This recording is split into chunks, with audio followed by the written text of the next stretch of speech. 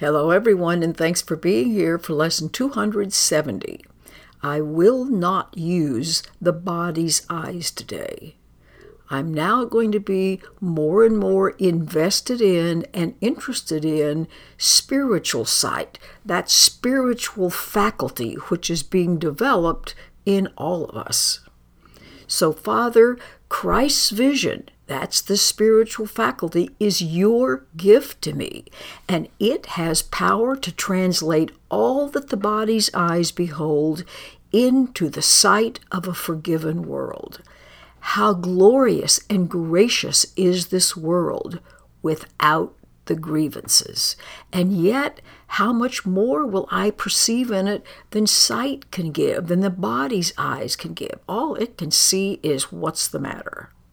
The world forgiven signifies your Son, all of us, acknowledges the Father, lets his dreams be brought to truth, and waits expectantly the one remaining instant more of time that ends forever as your memory returns to him, to us.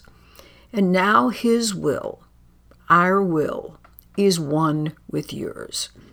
The function now is just your own, and every thought except your own, which would be loving thoughts, healing thoughts, are gone.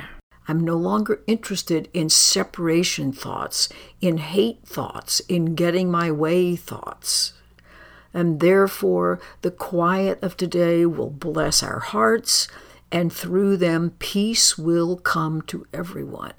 Even those who don't know anything about this, don't even think they want it, aren't paying attention to it.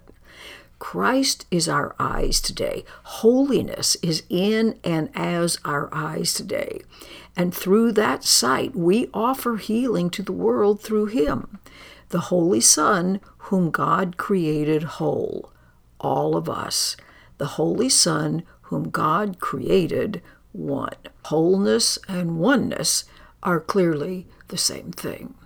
So enjoy this lovely practice and make this your priority. As you go into your world today, you're looking for what's beautiful and good in everyone you see.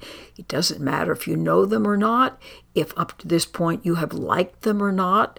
This is what you want to look for, because you will be so blessed if you do. So have a gorgeous practice throughout your day.